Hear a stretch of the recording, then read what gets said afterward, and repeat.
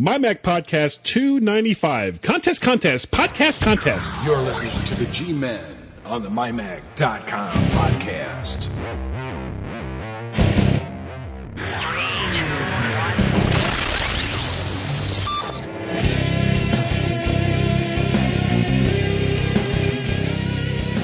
Number 7 in the alphabet, but number 1 in your hearts. It's the G-Men on the MyMac.com podcast. Hi everyone, it's Gaz here and Guy from the MyMac.com podcast, and boy did we just have a hell of a lot of fun recording recording a little piece which you're all going to hear in a little bit at the first break. That was hard work, Guy, wasn't it? Oh my God! And I was telling you that I'm going to cut out some of the parts where we kind of screwed up, and I'm going to send it to Tim. I think he'll appreciate it. He'll appreciate it. Of course, the last time I did that, when we used to do a segment show a long time ago. It's kind of how I got started on the podcast. Yeah. And I made the mistake of putting together some of the outtakes that I had done, and I sent it to him just thinking that, he and Chad would get a laugh out of it. And yes, they did. And as a matter of fact, a lot of people got a laugh out of it because he played it on the next show. Excellent. Yeah. Excellent. I think you've sent me that, actually. I listened through it, and it is funny. Yeah. It's like, oh, God, what am I doing? Yeah. I just can't do this anymore. The best thing I find is hide them away and delete them. Yeah. Well, I don't mind. I don't mind. If I can't laugh at myself, then, I shouldn't get upset if other people laugh at me, too. Very true. Very true. Okay, so I believe we've had a little bit of listeners' feedback. Yes, we did. And as a matter of fact, it was from Twitter. We got something from Gazano9, because remember we talked about last week, let us know what makes you, happy or mad about the Mac. And what he came out with was, and of course, being Twitter, he's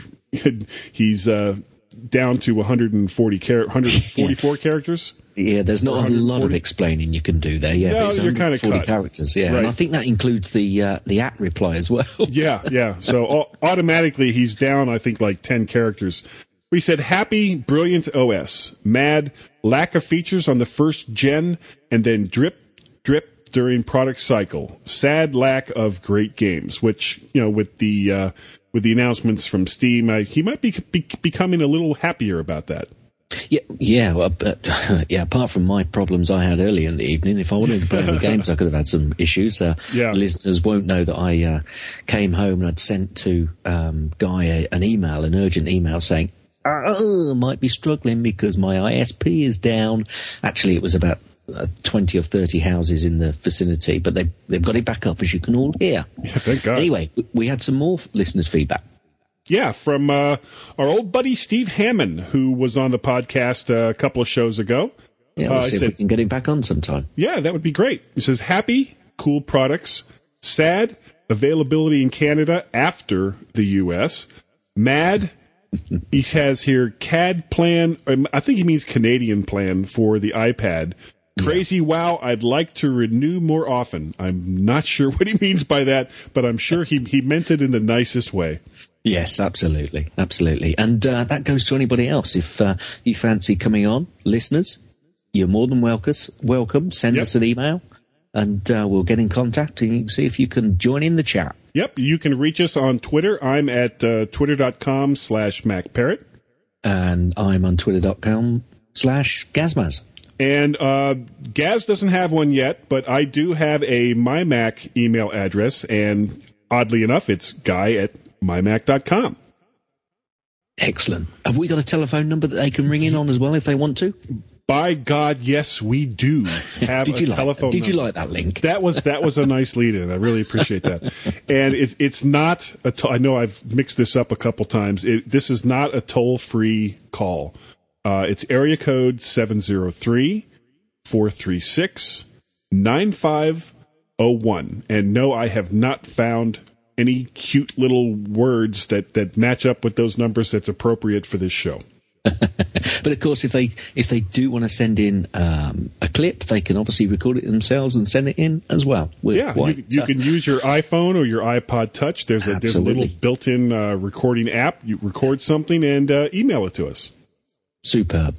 Yep. Now, I understand that you had some problems last week. Yes, I did. Well, this week, actually. Or was it last week? Well, it's been working over the weekend, I suppose. Uh-huh. I have several Macs. I've got a Mac, I think I've mentioned in the past, but my main Mac is a Mac Mini, which is where I do all my recording and most of the heavy-duty stuff. But we've got a MacBook as well. And that MacBook all of a sudden lost sound. And it also lost the capability of opening iTunes. I got an error message, which if you give me a second, I'll open up what that error message was. And also, iTunes wouldn't open, and no, iTunes, that the program itself would not open? The program wouldn't open, yeah, and I'll tell you what that the error message was that I got from it. And also, QuickTime wouldn't play any of the movies that I'd got. Wow. Now, the iTunes error that I received was the iTunes application could not be opened. An unknown error occurred, open bracket equals 200, close bracket, full stop. Oh, I know what that is. I have no idea. Well, clear as mud. You're about the only one that does, Guy, because I did quite a bit of searching and there was some hints as to what it might be, but no clear recommendation on what to do. No, it was just basically iTunes and QuickTime that wasn't working. You weren't getting like the gray screen of death or anything like I wasn't getting the gray screen of death. I wasn't getting any other issues other than no sound. Okay. Now, that was no sound at all. There was no system sounds, nothing. Wow. So obviously, my first my first line of attack or thought process was, there's a problem with the hardware. And, I tweeted it out and some people said, perhaps there's a loose wire, what's changed? Have you done anything? Which I hadn't. And I was a bit concerned that it was possibly... now, are you out of warranty on that unit? Oh yes. Oh yes. Oh, that's not. Oh, sorry. Oh yes. Sorry. Oh yes.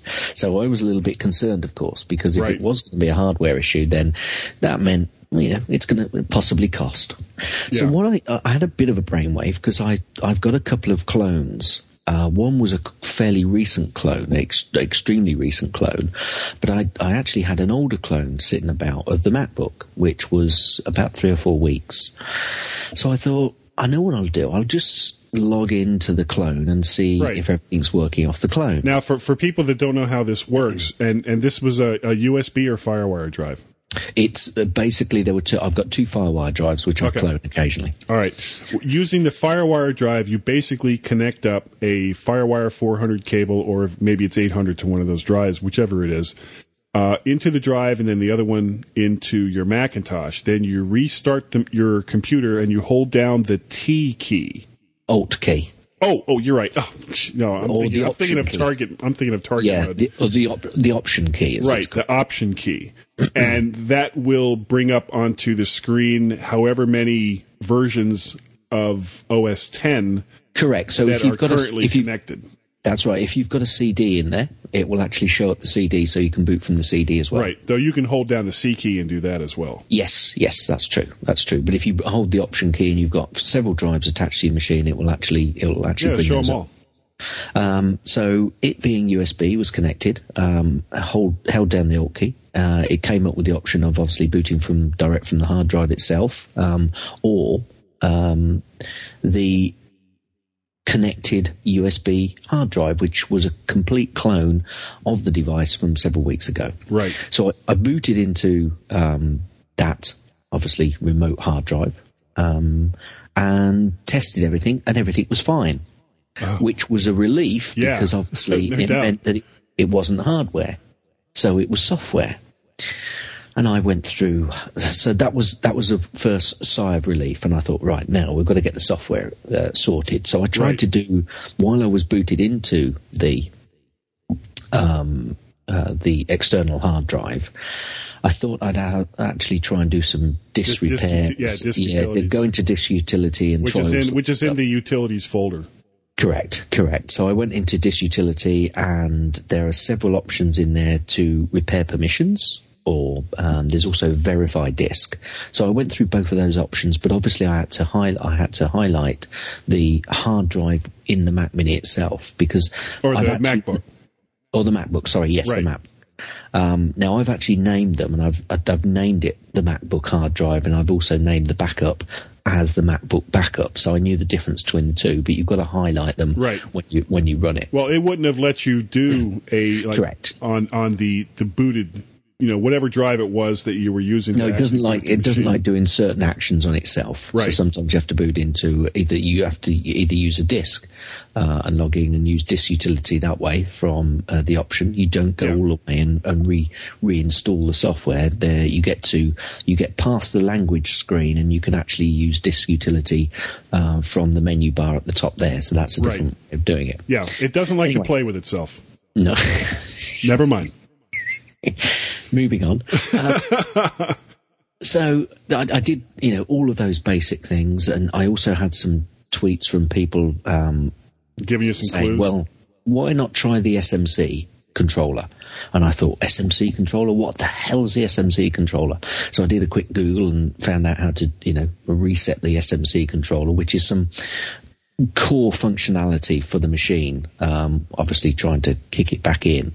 But as it was still working, I wasn't sure that was going to work, because obviously the machine itself was running and was working off the external drive. But I did it anyway. I went through that. I also went through a PRAM reset, which is something which often gets mentioned. Yeah. Why don't you go ahead and describe how you do that? That's quite an interesting procedure. What you have to do is you need about 10 fingers. I just used 2 feet. That was quite easy. Basically, what you do is you restart your computer, and before you get the grey screen come up, so, just as the screen drops down into black, or just as it's going down, you've got to locate your Alt, Command, P, and R keys on your keyboard. And all 4 of those, in no particular order, but all together, must be pressed down before the machine reboots. You will then hear the startup chime, and that actually resets the PRAM, which is some baseline memory and some other functionality. I'm not quite sure, because I haven't got the information up in front of me. And it resets that. Now, you're advised, actually, some people say do it up to about 5 times to completely make sure that the system does a clear and clean and reset. Yeah, but you know what? In your particular case, if it hadn't worked the first time, chances are doing it multiple times wasn't going to make any difference with the kind of problem you were having. No, probably not. But it certainly didn't hurt it by doing it that way. So anyway, I went through those processes. Still no joy. And at this point, I'm getting a little bit frustrated because everybody's giving me some great assistance. I got assistance from all sorts of people, too numerous here to mention, but thanks to all of them for all of the bits of advice which I went through. But unfortunately, it still didn't help. So there's obviously this was some core software at the base, because after I'd done all of this, I still went back onto the external drive just to make sure that I wasn't going mad, and that the. Are you sure? Yes, and the volume came up. It was fine when I was on the external hard drive, so I was absolutely positive that it wasn't hardware. It wasn't hardware. Now, at this point, I'm thinking, well, I could be spending days on this trying to find out what it is and what it is I've got to try. I did actually try and reinstall iTunes and QuickTime, again, to no avail, because I had seen on the few forums that had posted this problem that they had tried that, and for one of them, it seemed to have done the trick, but it didn't do the trick for me. So, my last port of call at first was to do a complete reinstall of the operating system, but I was reminded by a friend of mine that probably just do a restore of your users. Now, I've done Time Machine backups as well from the MacBook, and I've actually gone into some of those Time Machine items and pulled them back. So as far as I was concerned, my Time Machine was a good Time Machine backup. Yeah. But when I tried to actually, because what you have to do for this process is you put your OS disk in, which I did, which was the Snow Leopard OS disk. And I went again to that second page. I got past the language, and from there you click on the utilities and you come down and you there's an option to restore your machine. Well, it then asks you to locate your Time Machine backup, which I duly did after I'd obviously set up my wireless connection, because I wasn't actually hard connected at this point. But unfortunately, it wouldn't allow me to restore from the Time Machine backup. No, it recognized it, it saw it, but it when I went to the next section, which I can't remember off the top of my head what that next piece was, but it wouldn't show up and then allow me to restore. Well, did they think you were trying to do it to a different computer? Because that's the only thing I can think of off the top of my head that would keep you from doing that. Well, if it was, I don't know why, because this is the only MacBook Time Machine backup that I've got. No, but you had already repaired permissions and done all of that. I wonder if that could have had anything to do with it. Possibly. Anyway, at this point, I was watching TV and Saving Private Ryan was on, and I'm thinking, Saving Private Ryan? What about saving my MacBook? Anyway.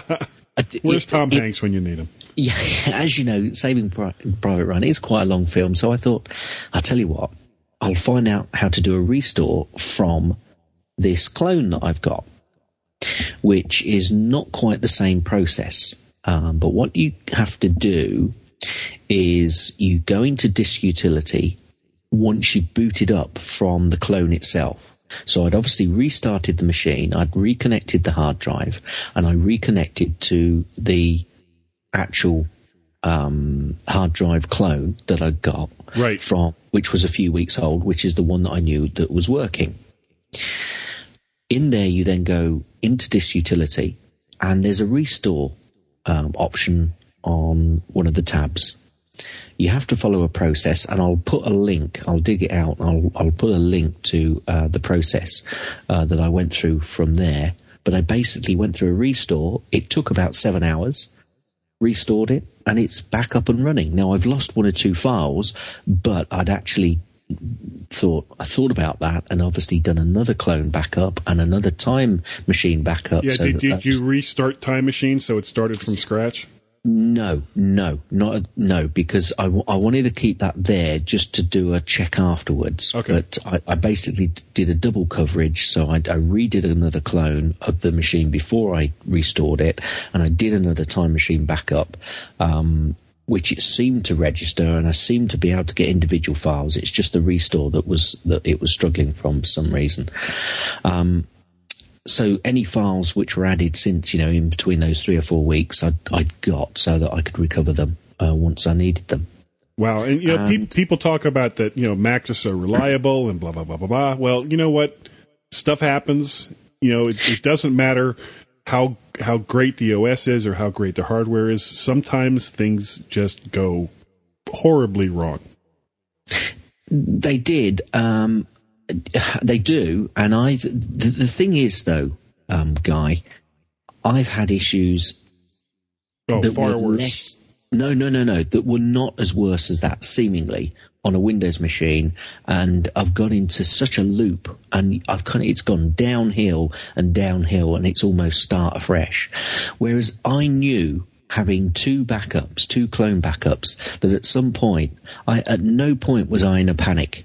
And no point was I thinking, once I knew... You still had all your data. Yeah, in at least 2 places. And I've still got it in the Time Machine location as well. It's just that, I can't do a restore from it, but any important files that I can, get in there and actually recover. Well, what is it Steve always says? Backup. That's right.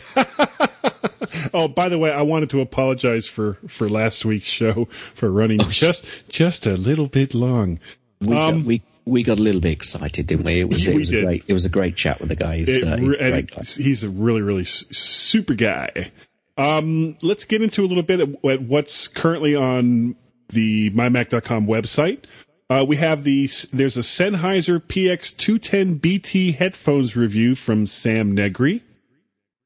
There's Finding My Religion, device agnosticism. There. Agnosticism. Yeah. I'm not about to say that. Okay. Agnosticism. It's that word. Finding My Religion, Device Agnostic. Oh, Device that word by Mark Rudd. Okay, yeah, you gotta make it funny. Yeah, why not? We got Zen and the Magic of Photography, which is a book review by Artie. God, Artie, this is the way this night's going. Artie Alinikoff. I'm so sorry, Artie.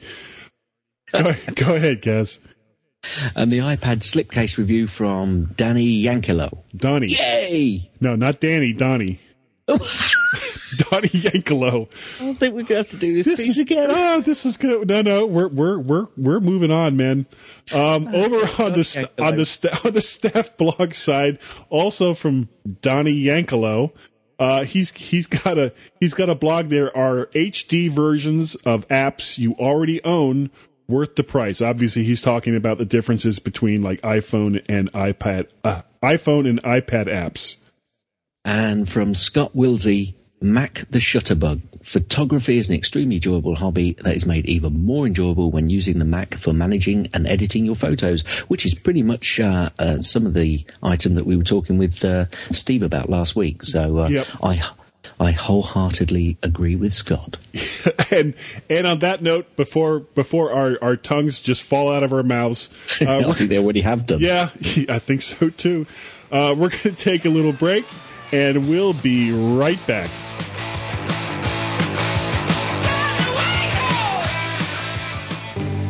Hey, it's Gaz. And Guy from the MyMac.com podcast, and we have a special offer for those who want to reach a broad audience of Macintosh, iPod, iPhone, or iPad users. Who would those people be, Guy? Any company offering hardware, software, or services related to Apple's products that want to reach a tech-savvy, diverse, and a worldwide market. That sounds like it would fit right in with our audience, Guy.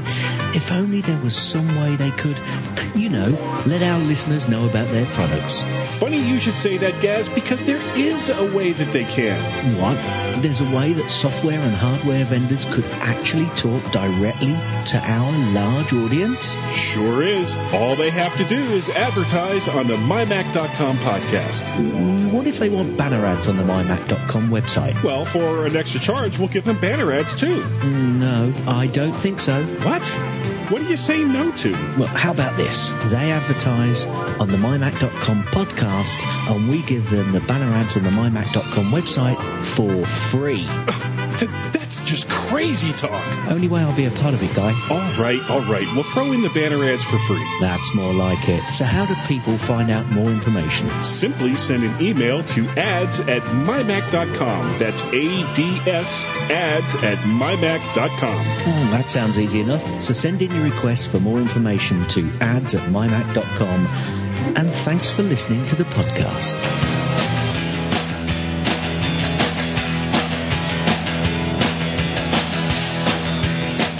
Someone said that even Steve Jobs listens to the G-Men on the MyMac.com podcast. But what do they know? And welcome back to the MyMac.com podcast. Hey, Gaz? Yeah. What we have coming up now is, we have to kind of preface this by saying that, a lot of what we're about to talk about may or may not happen. It kind of falls into the rumor category. We're not entering the Twilight Zone, are we? It's beyond, it's the fifth dimension. It's not even the fourth dimension anymore. Of course, I think there's probably maybe one or two people in Outer Mongolia that don't realize that Apple's coming out with the next iPhone in either June or July. They are? Yes, yeah, it's true. They really, really are. And so Apple is furiously trying to push off as many of the 3GSs as they can. I know they just cut their prices. Walmart, retailer here in the United States, is I think they're selling the 16 gig 3GSs for $97. Wow, the 3GS, not the yeah. Well, that's a deal. That's a deal. Yeah, well, and of course it's priced so low because they're trying to get rid of the last of their inventory. But at the same time, and this is probably somewhat related, AT&T just raised their early termination fees from $175 to $325. Now, I heard about this, and obviously being from across the pond, AT&T don't bother me that much. They bother us here, that's for sure. Well, yes, I understand that. And when I heard this, I was, my complete first reaction was, oh, well, that's obvious. They're going to be losing the iPhone. But having looked into it a little bit more, it doesn't quite seem that straightforward, does it? No, because the problem is all the iPhones that have been made so far are all on GSM. GSM, yeah. And the only other major carrier that has a GSM network in the United States is T-Mobile, and their network is not even as big as AT&T's. Now here's where we start to get into the rumor bit. There was a rumor that a Chinese manufacturer has been contracted to make umpteen millions of CDMA phones. Now, if they came out with CDMA phones, that could possibly open it up for the other two major carriers here in the U.S., which are Verizon and Sprint. And the whole raising the termination fee from AT&T kind of fed into this rumor, thinking that, a lot of people are going to, break their contract if they can with AT&T and possibly move to Verizon and Sprint. But in some ways, that doesn't make any sense. No, it doesn't. I mean, I know that I've heard about, aren't Verizon looking at trying to have a 4G network? They're trying to set up so they're ready for the next generation. Yeah, and I'm not a network or a cell phone guy, so I'm not really sure. The problem is that Verizon says, well, we have a better 3G network than AT&T. The problem, of course, is that it's not the same type of network. It's CDMA as compared to AT&T's GSM, and one of the big differences between the two standards is, and this is what AT&T was talking about, is that you can talk on the telephone and use applications that use the GSM network on AT&T at the same time without any problems. With CDMA, you cannot. You're either talking on the telephone or you're using applications that use their network. Yeah, you can't do them both at the same time. Yeah, I can't see how Apple going with them. But I think if they may go with Verizon in the future, if they move over to a GSM 4G network. But what I found interesting was that when I did a little bit of digging, and what I found was that Verizon actually doubled its own fee last autumn, or last fall, as you like to call it. I'm good with either one, man. Yeah, okay. Last autumn to also $325. I've heard that somewhere. Oh, yeah. Yeah. I said it just a few minutes ago. Did you? Am I repeating you? I'm obviously not listening to it. No. That's not what I mean. I just find it odd. And one of the things that got Microsoft into trouble and have gotten other companies into trouble has been within an industry was collusion between the major parties of a particular industry, where they kind of get together and set their prices so that they keep the customers they have, and they're still competing, but they're competing on more of an even plane. But it's not necessarily to the benefit of the consumer. No. Well, I agree with you there. But I think there's something else at work here. It's not because they're trying to stop people from moving over to another network. Although it is stopping people from going over to another network, I think it seems to be that they want to stop people who buy a cheap phone at the start, or a highly subsidized phone at the start, then opting out later on, rather cheaply. So it looks like it's a genuine track to make sure people don't jump from one phone to another phone and don't pay the full price of obviously a subsidized unit. And that's one thing that's always got on my goat a little bit. I've always said that Apple should have just gone out with an unlocked phone. You pay the price of the phone, you get your own network. And we kind of have both models over here. You get lots of subsidies on phones, but you also get the option to go out and buy a phone, and then you can, it's unlocked and you can take your own. You can go to network. Well, also in it now, there's basically just it's just GSM in Europe, isn't it? For the most part. Yeah. Because I think now going back a bit, AT&T and Singular, who Singular ended up buying AT&T and then changing their own name to AT&T. I don't understand that logic, but never mind. They were both, of course, GSM. Right. And Verizon and Sprint were the two networks, the two other big networks that were using CDMA. Now, in the UK and in Europe, which of course is a much smaller landmass than the United States, it's a little bit more concentrated, so it's probably easier to set up coverage for a particular network. You'd think it would be. Well, yeah, that was the assumption I was making. It is easier, and you'd think that would be, we'd have pretty good 3G coverage everywhere. I mean, the size of the UK. When you think about the size of the UK, it's a tiny country. It fit in Texas several times, I think, but we still have. Yeah, but would you really want to go to Texas? Hey, I've got nothing against Texas. No, neither do I. I've been there on a number of times. Yeah, I mean Dallas, great series. Someone was talking about is it Bobby Ewing coming out the shower again? I don't know. I'm talking about Lost. Anyway, off the beaten track.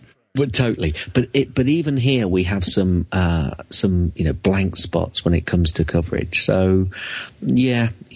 Obviously they're gonna put their masts where they can get the most butt out of that location. Well, one of the things that I'm hoping is that at least here in the United States, that when 4G starts getting rolled out, that the major carriers will try to adopt a similar standard to one another instead of this mess that we have here in the States now. And, unfortunately, these companies aren't thinking so much about their customers as to, what's best for their own bottom line, which is just really too bad. Yeah, it's a shame though, because I think some companies get it right, and Apple do think about the customers, but they think what the customers need, which will help them on their bottom line. That's it's the same thinking. It's just shifted sideways slightly, and I don't think enough companies do that. Well, and plus also it would save themselves a lot of money, because if they were using the same type of network and network hardware to frequencies and all the rest of that, or within a range of frequencies, then AT&T or Sprint or T-Mobile or Verizon wouldn't have to blanket the entire country with their own hardware. They could kind of share the load, if you know what I mean. Well, yeah, but actually they don't. We've got the scenario in the UK where they don't share. Now they're just starting to talk about it. They're getting to a situation now where they're talking about sharing that, those masts and that hardware and the coverage. Now that could be a good thing, because obviously everybody then has access to a good coverage, but it could also be a bad thing, I think, because you've got everybody going through the same loop, which, as we've seen at the likes of Macworld, when you've got a lot of people using one area's network, and it's over and above really it can bog it down. So, there's good parts of that and bad parts as well. Yeah, but at the same time, it allows for there to be more blanket coverage across a broader area. Yeah, agreed. And as time goes on, you can add on to it in the areas where that it's going to be hit the hardest. I think we've beaten this to death. Yeah, we're not network experts. And, but we sure have opinions. AT&T early termination fee, it's almost doubled, so make of that what you will. Yeah. Why don't we take another break? We're going to be talking about our upcoming contest in this next little commercial that we just recorded a few minutes ago. We had a few issues. We had a blast. A blast recording that. Yes, many words that shall not be repeated were spoken. So, everybody, please hold on, and we'll be right back.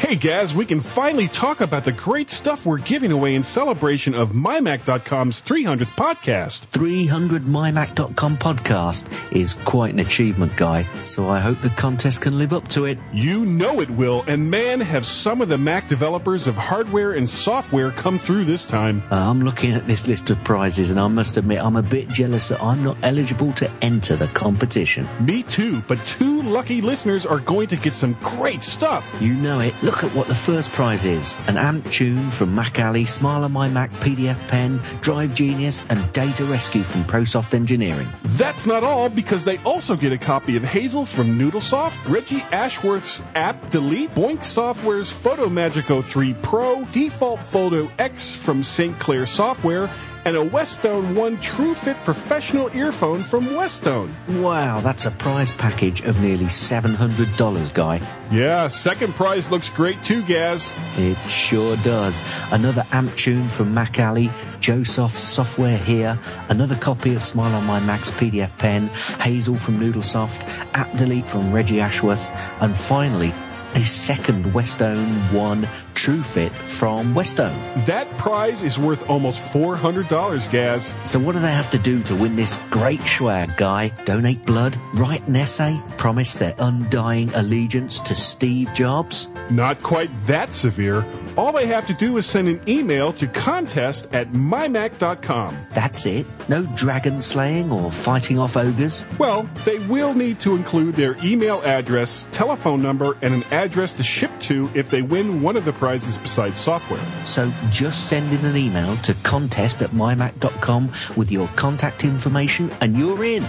That's it. Don't you have some lawyer speak to add now, Guy? All prizes awarded are the responsibility of the contest winners and the companies mentioned to ship and receive. Some of the software awarded will consist of a download link sent to the winners with no box copy made available. MyMac.com and the MyMac.com podcast are not responsible for distribution of any of the prizes awarded. No administrative writers or podcast personnel from MyMac.com or the MyMac.com podcast or are associated with any of the companies awarding prizes for the MyMac.com's 300th podcast contest are eligible to enter. Thank you, and I wish I had remembered to breathe while recording all this. Guy, I think he's passed out. Don't let his sacrifice be in vain. Enter the MyMac.com 300th podcast contest with an email to contest@mymac.com, and we thank you for all your support of the MyMac.com podcast.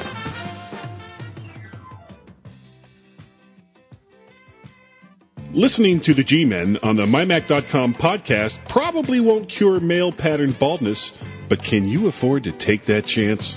And welcome back. I hope you're all excited by that contest. And Guy and I think we're just going to have a chat over the next few shows on some of the items that are going to be in the contest. So give it a little bit of a more of a plug for the companies that were kind enough to donate. Absolutely, their stuff toward the contest. Yeah, we've got some great stuff there. Yeah, so, as long as we don't have to say 300th podcast contest too many times, I think we'll be okay. No, either of us, both of us struggled on that. Oh, God, yes. So do you want to have a quick chat about that, the first item, which is the Mac Alley app tune? Yeah, the amp tune, I've got this up here on my screen. And, of course, there'll be links in the show notes, not only for the stuff that we're talking about today, but all the stuff you just heard in the commercial, and basically all the prizes that are going to be given away in the contest. The amp tune, it's this little device. It's got 2 separate speakers. You can use it with your iPhone. You can use it with an iPod. You can use it with an iPod Touch, and it's got these 2 little speakers that separate, and you can use it with your iPhone or your iPod Touch to actually like watch a little movie on it, and almost like, well, it's not, but almost like mini surround sound for your iPhone or your iPod Touch, and it just looks like a really neat little device. Yeah, as I think we actually said it in the ad that we've just gone through, that there's some of this stuff I'd really like to enter, but I can't. Yeah, I know.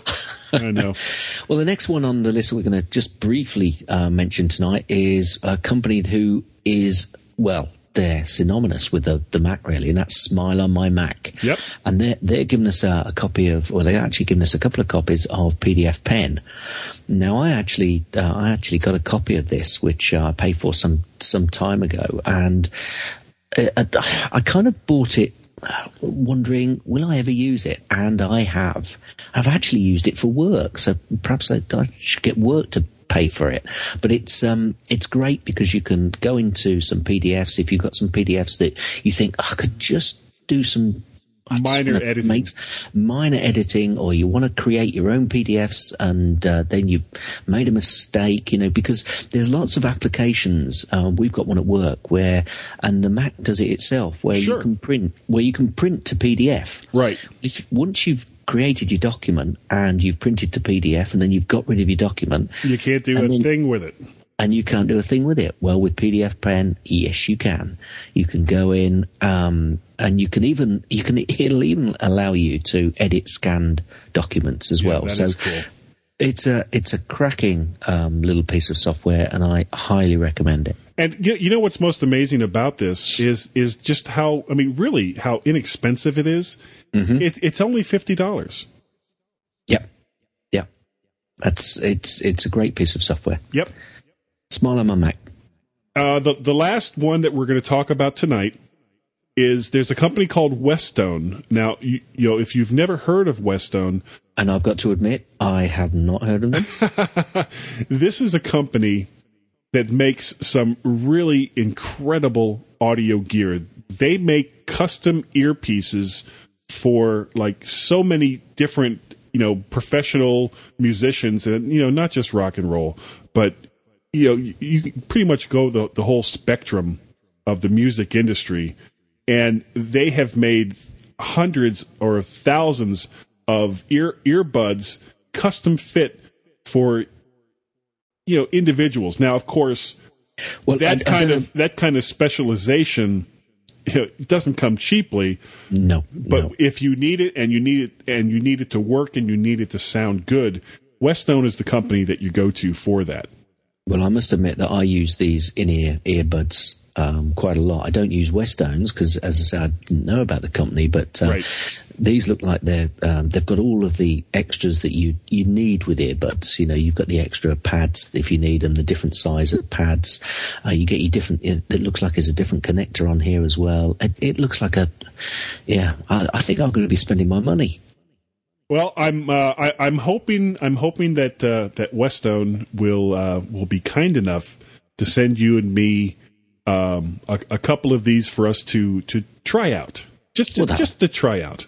That'd be nice. I'll send them back once I've finished with them. Well, I don't know if they'd want them. I don't think they'd want them back from me. You've seen my ears.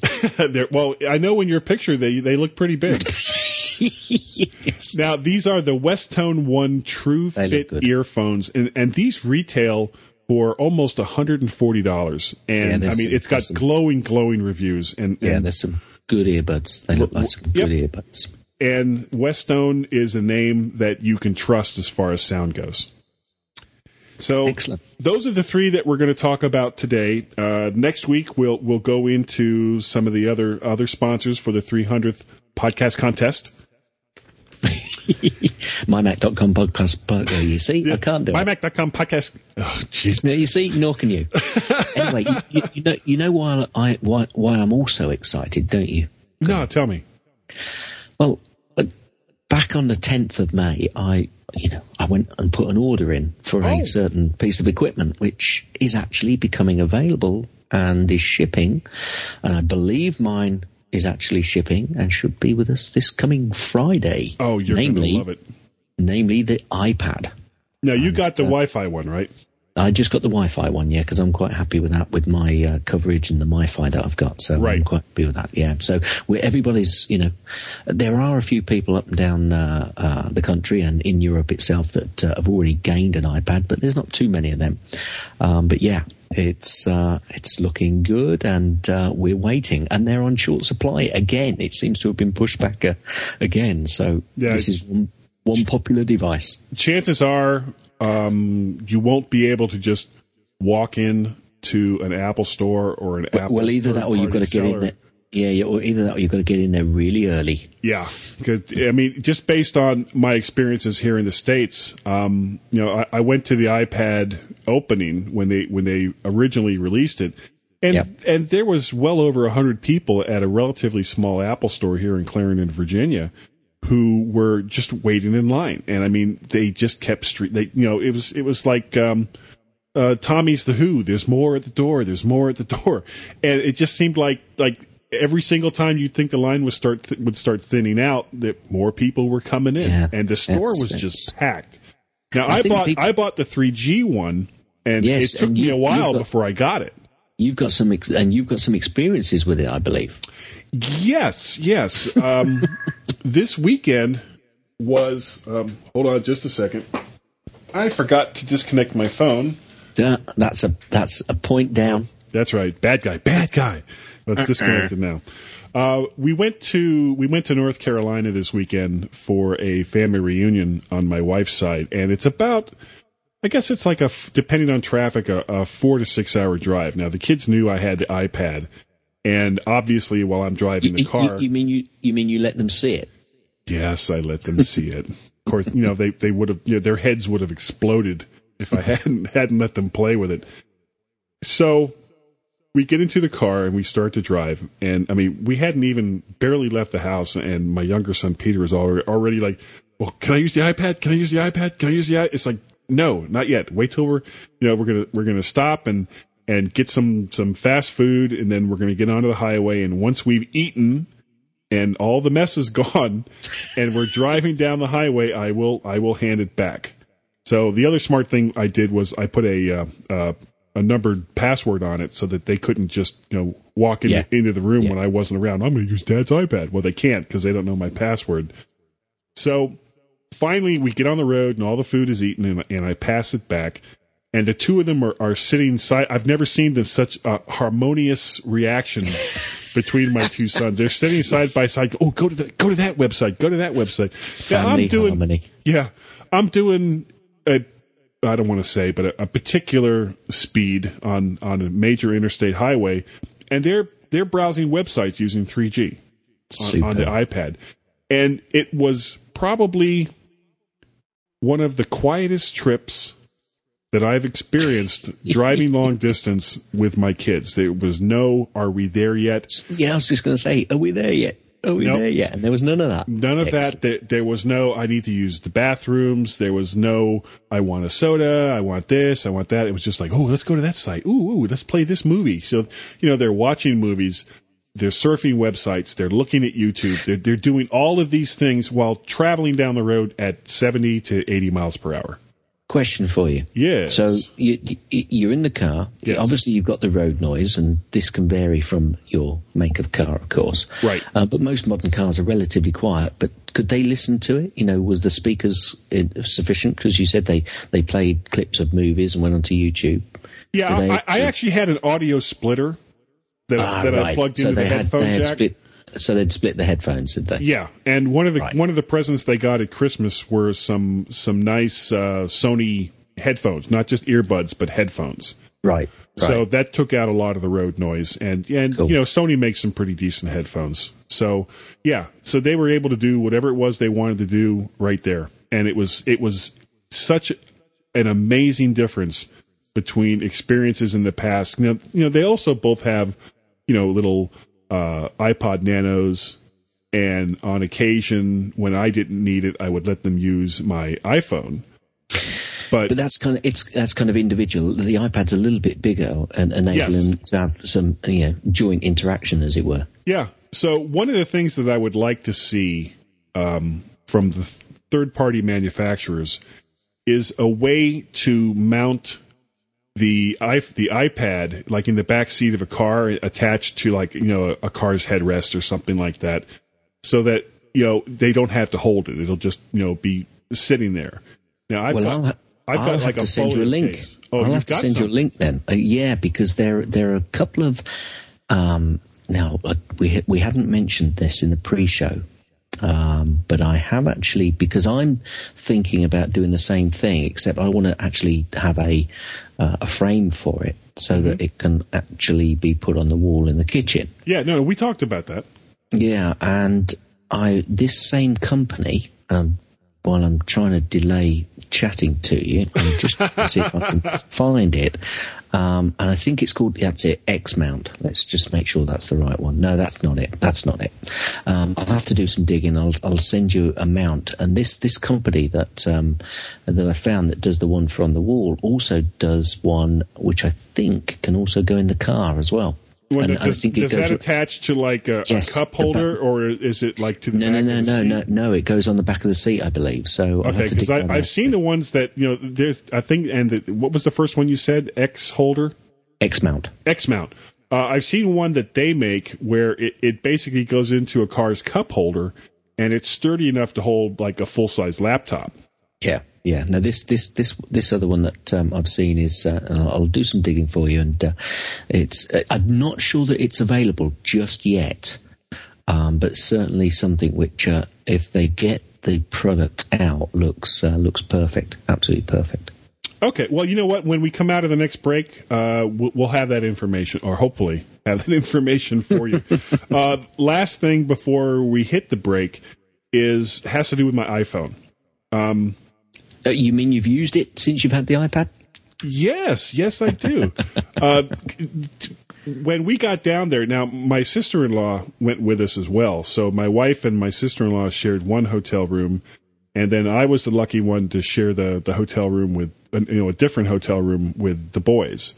Yeah, and so I'm getting ready to go into the toilet, and of course I can't use my iPad because they're both glued to it. So I grabbed my iPhone, and I don't want to get disgusting, but I'm in the toilet, and I just charged it.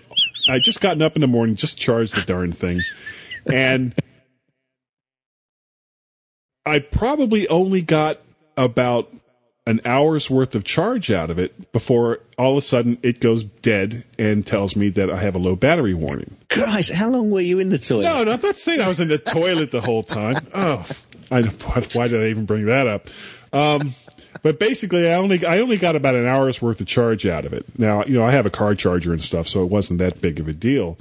I went into Apple, and they gave me the usual. Well, you've got 3G on, you've got Wi-Fi on, you've got Bluetooth on. It's like, well, yeah, because I use Bluetooth in the car, and 3G if I want to do this. But there's really no easy way unless you go into airplane mode, turn it off via airplane mode to shut down all those services. But what if you still want to use it as a phone? Well, you can't if you put it into airplane mode. Yeah. So, in order to turn off Bluetooth and in order to turn off Wi-Fi, you have to go into system settings. And, it's just kind of a pain in the neck to pick and choose the different types of communication that the device uses. Settings, yeah. Yeah, within its settings to turn them off individually. There's no easy way to do that. And Are you telling me there's not an app for that? Not that I'm aware of. I wish there was. I would buy it. So, so they gave me a couple things to try. They had me bring it back to the house and do a full restore on it, which I did.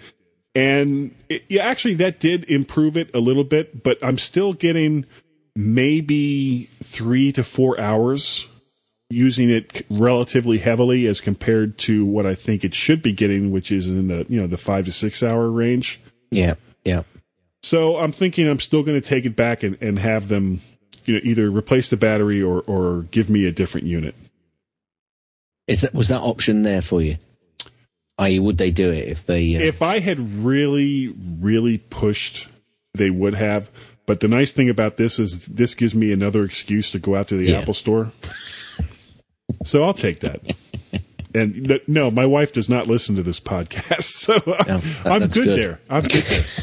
You're good. Then you're good to go. I'm good to go. And with that, I think we'll move into the next ad break. Yep. And so we'll be back in just a little bit. Hang on, guys. We're coming back.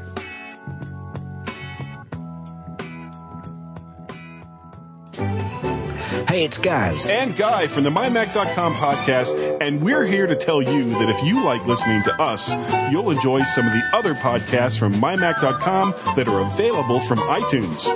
There's the My Phototech podcast with Sandro Cuccia to tell you all about digital photography. He also talks about the latest news, hardware, and software, along with tips and tricks to make you a better photographer. There's also Your Own Victory Garden podcast with Greg Holdsworth for all of you people with a green thumb. And Sam's Cool Picks to tell you about some of the latest gear for the Mac, iPhone, and all the other Apple devices we know and love, with your host, Sam Levin. Also, the geekiest show ever, which can be about, well, anything, with Tim Robertson, Chad Perry, and sometimes even me. The MyMac.com podcast, My Phototech, Your Own Victory Garden, Sam's Cool Picks, and the geekiest show ever podcast can all be found so very easily in iTunes. It's all free for downloading, so go get it. The MyMac.com podcast and associated content is copyright and part of Major League Baseball and is subject to laws governing such content. All rights reserved 2010. Guy. What? We aren't part of Major League Baseball. Are you sure? Yes. But we used to be? Go to iTunes and grab those podcasts, folks. You'll really enjoy them.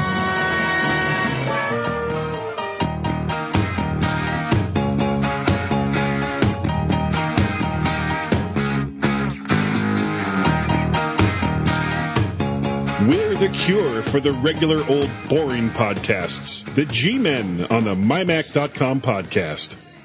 Okay, we're back. This is our last segment, and as promised, Gaz has Googled the hell out of himself, and he found the iPad. I can't really call it a case. How would you describe this? Well, it's basically it's a holder.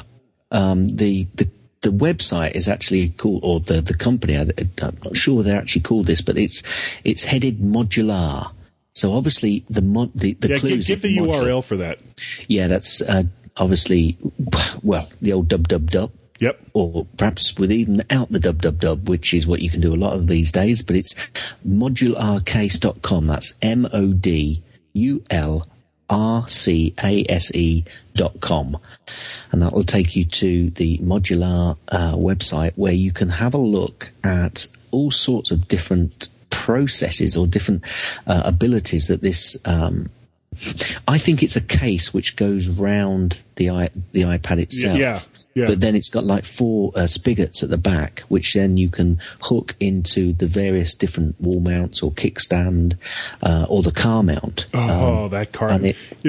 As you were searching for this and you finally found the URL and you told me about it, and I was like, yeah, okay. I'm sure this is just going to be wonderful. Yeah, and then I got to the main page, the modularcase.com page, and I was like, car mount. Okay, well, let's go ahead and look at this.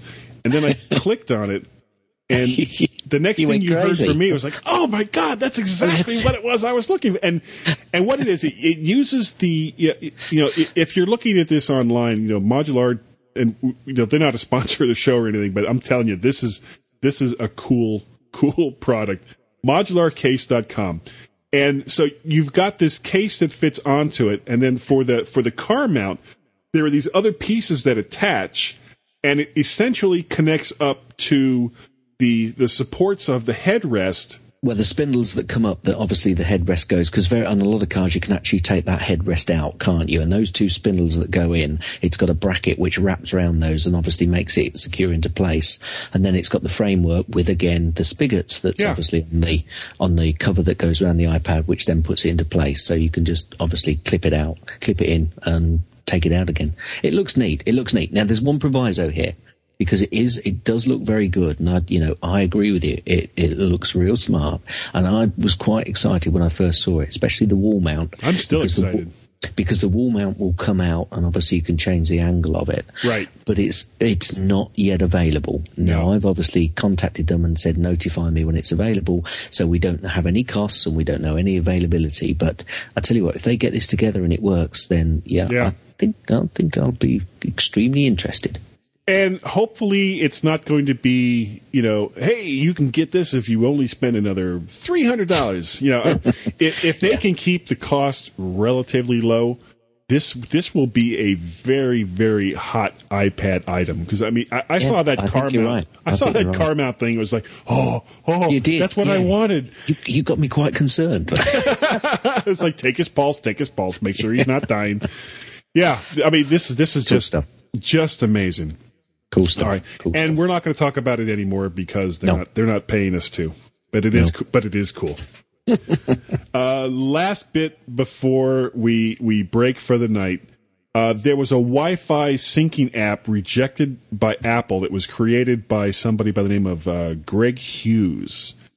And we were kind of wondering, why would Apple reject this app? Now, what it essentially does is allows you to sync up to your iTunes library wirelessly, which is something that you can't do right now. Now, you can certainly connect up to Apple's iTunes store, but you can't connect up wirelessly to your own iTunes library.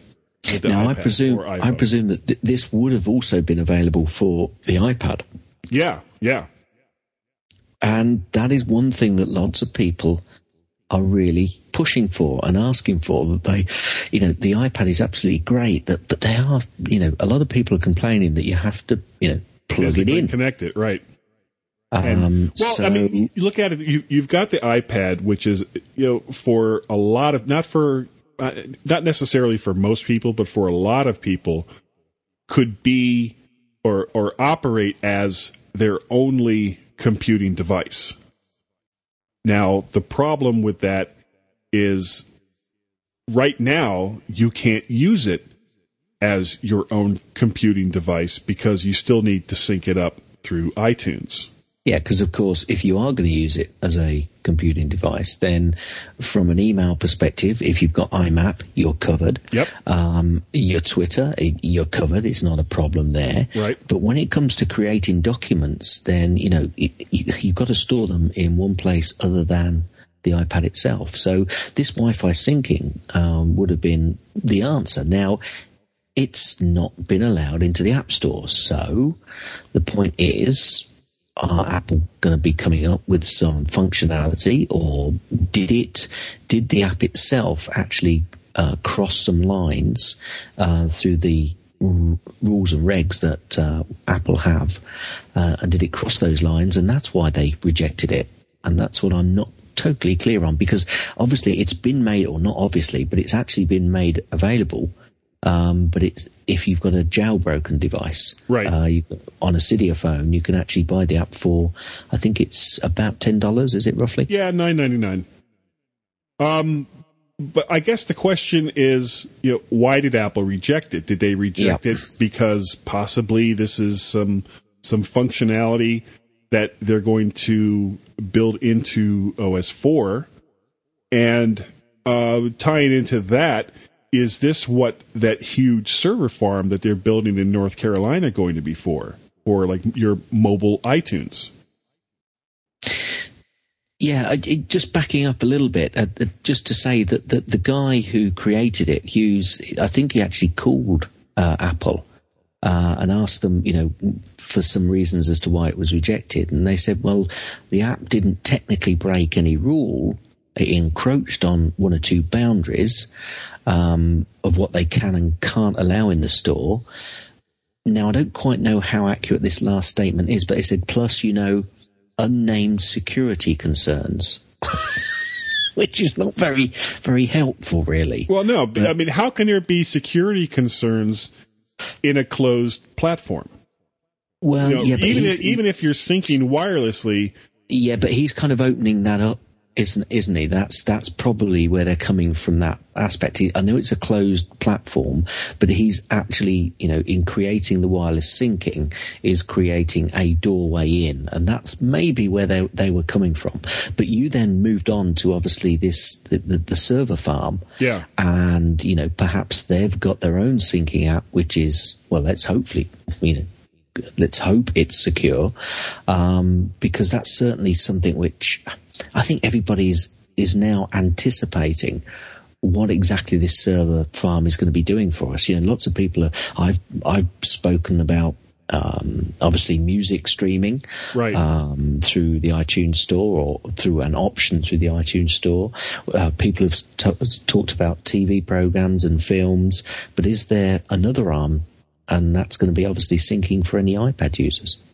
Well, that very well possibly could be. Now, just recently they rolled out a beta for kind of a new version of Mobile Me, which, I must admit I haven't tried yet. But quite frankly, for the mail side, yeah. Well, not just for the mail side. Mobile Me does quite a bit more than that. It allows, in some ways it kind of duplicates the functionality of something like Dropbox, because you can have a lot of applications, you can have a lot of storage space within Mobile Me. Now, I'm paying, I think it's $139 a year, but that also gives me 40 gigs of storage space within Mobile Me. Right. And so if there was a way for me to connect up to Mobile Me either through 3G or Wi-Fi, now, we have no idea what kind of limitations are going to be set in place by the various carriers. Right now in the States, that's AT&T for how big of a file you can bring in or take out before they ask you to get the hell off of our network and go use Wi-Fi. But if you were able to have a true working online service, and whether it's Mobile Me or whether it's Dropbox or whoever, that would eliminate some of the concerns of people who say that the iPad, because it's at its best is limited to 64 gigs of storage, is more limited because there's no way to add more storage. Well, if your storage is in the cloud, why would you need to add more? Absolutely, yeah, that's right. It's funny we should talk about this, because I was having the conversation on Twitter today, and I actually tweeted out, do I spend £100 on an extra hard drive, which obviously is going to sit powered up in my garage, which I can obviously access and back up to, right? Or do I spend between 45 and I think it's about anywhere between 45 and 55 or $60, which equates to about, I suppose, £40, between 30 to 40 pounds. 35 to 45 pounds a year on some online storage. Now, obviously, the pros and cons are: the pros are you're putting it up into the cloud, and you are hoping that their service will still be there. That service and their servers are going to be a lot more reliable than the hard drive, which could fail tomorrow on you. Yes. However, the problem with that is upload speeds, download speeds, and accessibility. That convenience of having the drive, like I've had an issue with the MacBook, where I've obviously got the cloned hard drive next to me and I can try it. And I think it comes down to a combination of, all of these things. Now, I trust Apple. I use Mobile Me.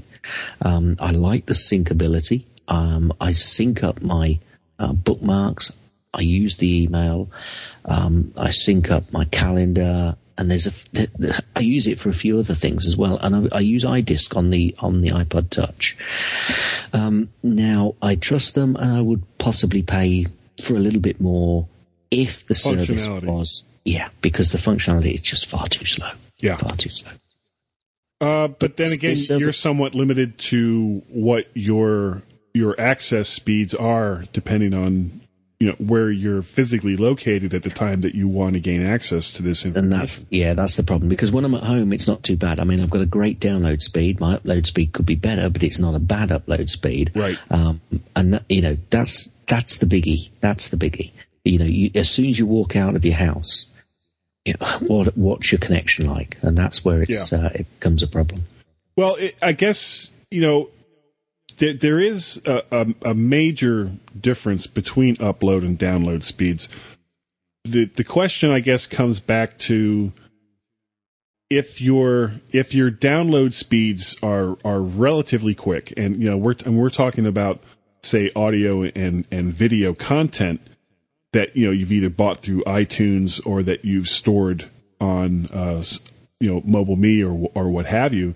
Does it really matter if your particular upload speeds are slow, as long as you can get? Because when you decide, okay, you're going to watch an episode of Doctor Who. I love going back to Doctor Who. You're going to watch an episode of Doctor Who. After you've finished watching it, do you need to upload that back into the cloud? No. You've watched it, and you can just say, okay, delete it off this device if you're not going to watch it again. Yeah, I suppose the point you're getting to is how many large files do you actually have, which you're creating on a regular basis, that once you've gone through the initial pain of the upload, how often then do you need to go through that pain again? Exactly. That's a good point. Excellent. Well, I think we won't know until Apple start telling us and showing us what they can do with this server farm. Yep. We are about 2 weeks away from Apple's Worldwide Developer Conference, WWDC. Steve Jobs is going to host the keynote address for that. Yeah, and he's said that he's got some exciting stuff, so that could all be part of it. Yeah, I would love for him one time to say, well, yeah, I'm doing the keynote, but it's really just boring crap, so don't even bother to show up. It's always, it's the greatest thing ever. Yeah, but if he said that, there'd be even more excitement. There'd be even more excitement. What did Steve mean by boring crap? It's I don't know. Maybe he means boring crap. And you know what? On that note, on that happy note, we've had too much crap tonight. Yeah. I think we're gonna turn off the microphones, and you're gonna go to bed, and I'm gonna go try to fix my Taekwondo instructor's computer. And I hope you all have a wonderful, wonderful week, and we'll see you next week. See you, everybody. And thank you for listening to the MyMac.com podcast. Please send off feedback to podcast@mymac.com. Be sure to check out our other shows, including Geekiest Show Ever, My Phototech Podcast, Your Own Victory Garden, and Sam's Cool Picks. All available in iTunes.